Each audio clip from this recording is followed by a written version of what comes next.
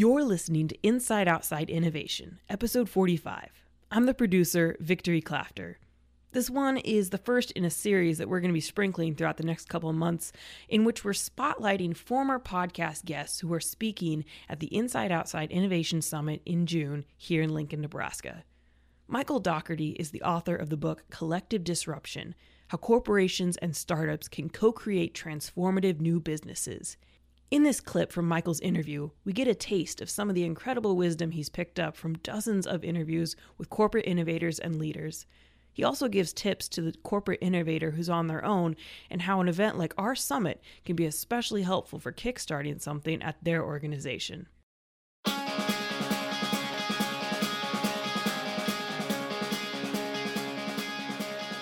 Our team here at the Inside Outside Innovation Podcast is passionate about innovation in the Midwest and all over the world. We're bringing some of that global perspective to our hometown, Lincoln, Nebraska, a hub of the Silicon Prairie. June 19th through the 21st, we're hosting a conference that's all about corporations, startups, partnerships, award-winning speakers, a $100,000 pitch contest, and making things happen. For more information, you can listen to our special announcement episode or visit our website, theiosummit.com. You don't want to miss this. You mentioned a couple stories in the book that might illustrate some of the things that you're seeing out there. Talk us through a little bit about what you're seeing and some examples of companies that are doing this well. Yeah, happy to. Now, in the book, I talk about that this kind of partnering is really partnering from the beginning all the way through launch. And often what companies will do is figure out what they want to do, maybe look for a technology to enable that, and then transact it. We talk about it in terms of discover, define, incubate, and integrate. And the discover part of this is really about engaging with the startup ecosystem to look for ideas to support your strategy, but also in many ways to get an idea of where some of the disruptive trends might be. I think of it as canaries in a coal mine, that if you kind of use the startup engagement as a way to understand certain technologies that might be affecting your industry, what some of the dominant technologies might be, and an earlier indication of when things might be tipping in a direction that's helpful or not. I guess the part of the process that might be most interesting to focus on would be the incubate part. So, discover and define. In the book, I talk about the importance of actually engaging with startups and actually defining the opportunities. But incubation is where you're actually co-creating something together. I interviewed 40 plus executives. I've, over the years, mentored many startups and engaged with some accelerators today. But talked to people on both sides as well as the venture capital world. The patterns that I saw in terms of how these partnerships were taking place tended to fall into three groups that I just defined as, inside in, inside out, and outside in, which sounds a lot like your podcast, doesn't it? Right. But the idea was that there's not one way to do this. What we're looking for, though, is when it comes to incubating new ventures and co-creating with startups, that you've got to find the right mix of separation and integration from the corporation. And those three incubation models are ways that companies are trying to do that. And I'll give you an example of each, with Cisco being one of my prime examples, because they set the bar in a lot of ways in terms of a large company that's continuing to reinvent itself and do it well. So one of the things that Cisco understands is that, as innovative as they are, that they need to basically create these new businesses with some degree of separation from the current business. And a couple examples of ways they do that. One is they've got a series of Internet of Everything centers. Now, Internet of Everything is their name for the Internet of Things, and Cisco has really built their whole growth strategy around that focus. And these Internet of Everything centers are places where Cisco is putting challenges out, but then once they identify startups of interest to them, are bringing them in to co-locate with Cisco teams and providing them mentoring and support for periods of time to help them graduate, with the hope of then marrying up with the businesses. And that's one of the things that they're doing, is filtering those opportunities in line with their strategy. So it's not just about getting into the flow. For them, it's about focused areas of interest to them and the business. At various stages. So like you mentioned, a lot of the accelerators are like idea stage. Yeah. Are they looking at across the spectrum? I can't say this is the only focus, but I would say predominantly they are looking for things that are at that sweet spot of, they're not just an idea. They're something that is at least past proof of concept. And at the point where once they get through this IOE incubation, that it's somewhat ready to scale. So at that point, then they can run more full-fledged pilots and link them up with the business and go deeper with it. So they're looking for things that are not so big that it's a pure acquisition, but are big enough that once they incubate with them, that they're pretty much ready to scale. I'll give you another example of something different Cisco's doing, which kind of demonstrates this idea of separation and integration. I talk about this in the book. As Cisco was looking to get into unified computing systems, they understood that they needed new technology and they needed to do this outside of the core business.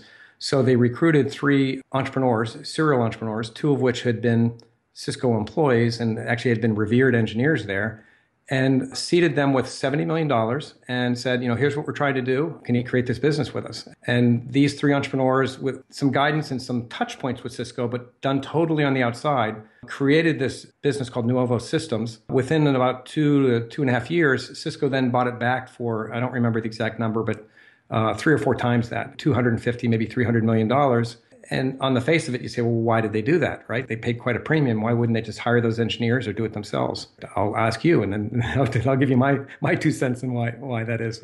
What do you think? Well, I think part of it is it's if it didn't work, that they're only out whatever they put in the original investment, and so it mitigates some of the risk. And again, it gives them an opportunity to see and play early what might work, and then they can bring it back when it makes sense. Yeah, no, I think you're right. I think some of it is absolutely about kind of mitigating your risk a bit.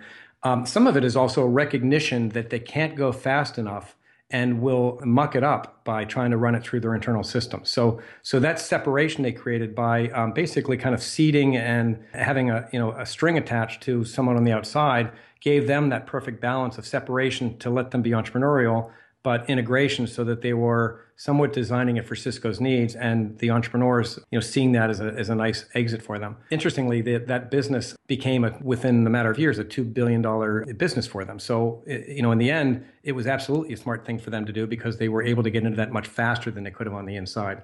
Well, like you said, it kind of moves them away from the antibodies that are naturally designed to kill new things that are going to potentially disrupt the existing business. I wanted to ask a little bit. So a lot of our audience is kind of probably new to the innovation space. They're trying to explore and understand what corporate innovation is all about. If you had some words of wisdom for that lone wolf who's trying to implement some of these solutions and kind of get connected into the startup world and explore startup-driven innovation, what are some of the first things that they should be doing, and how should they go about getting connected into the space?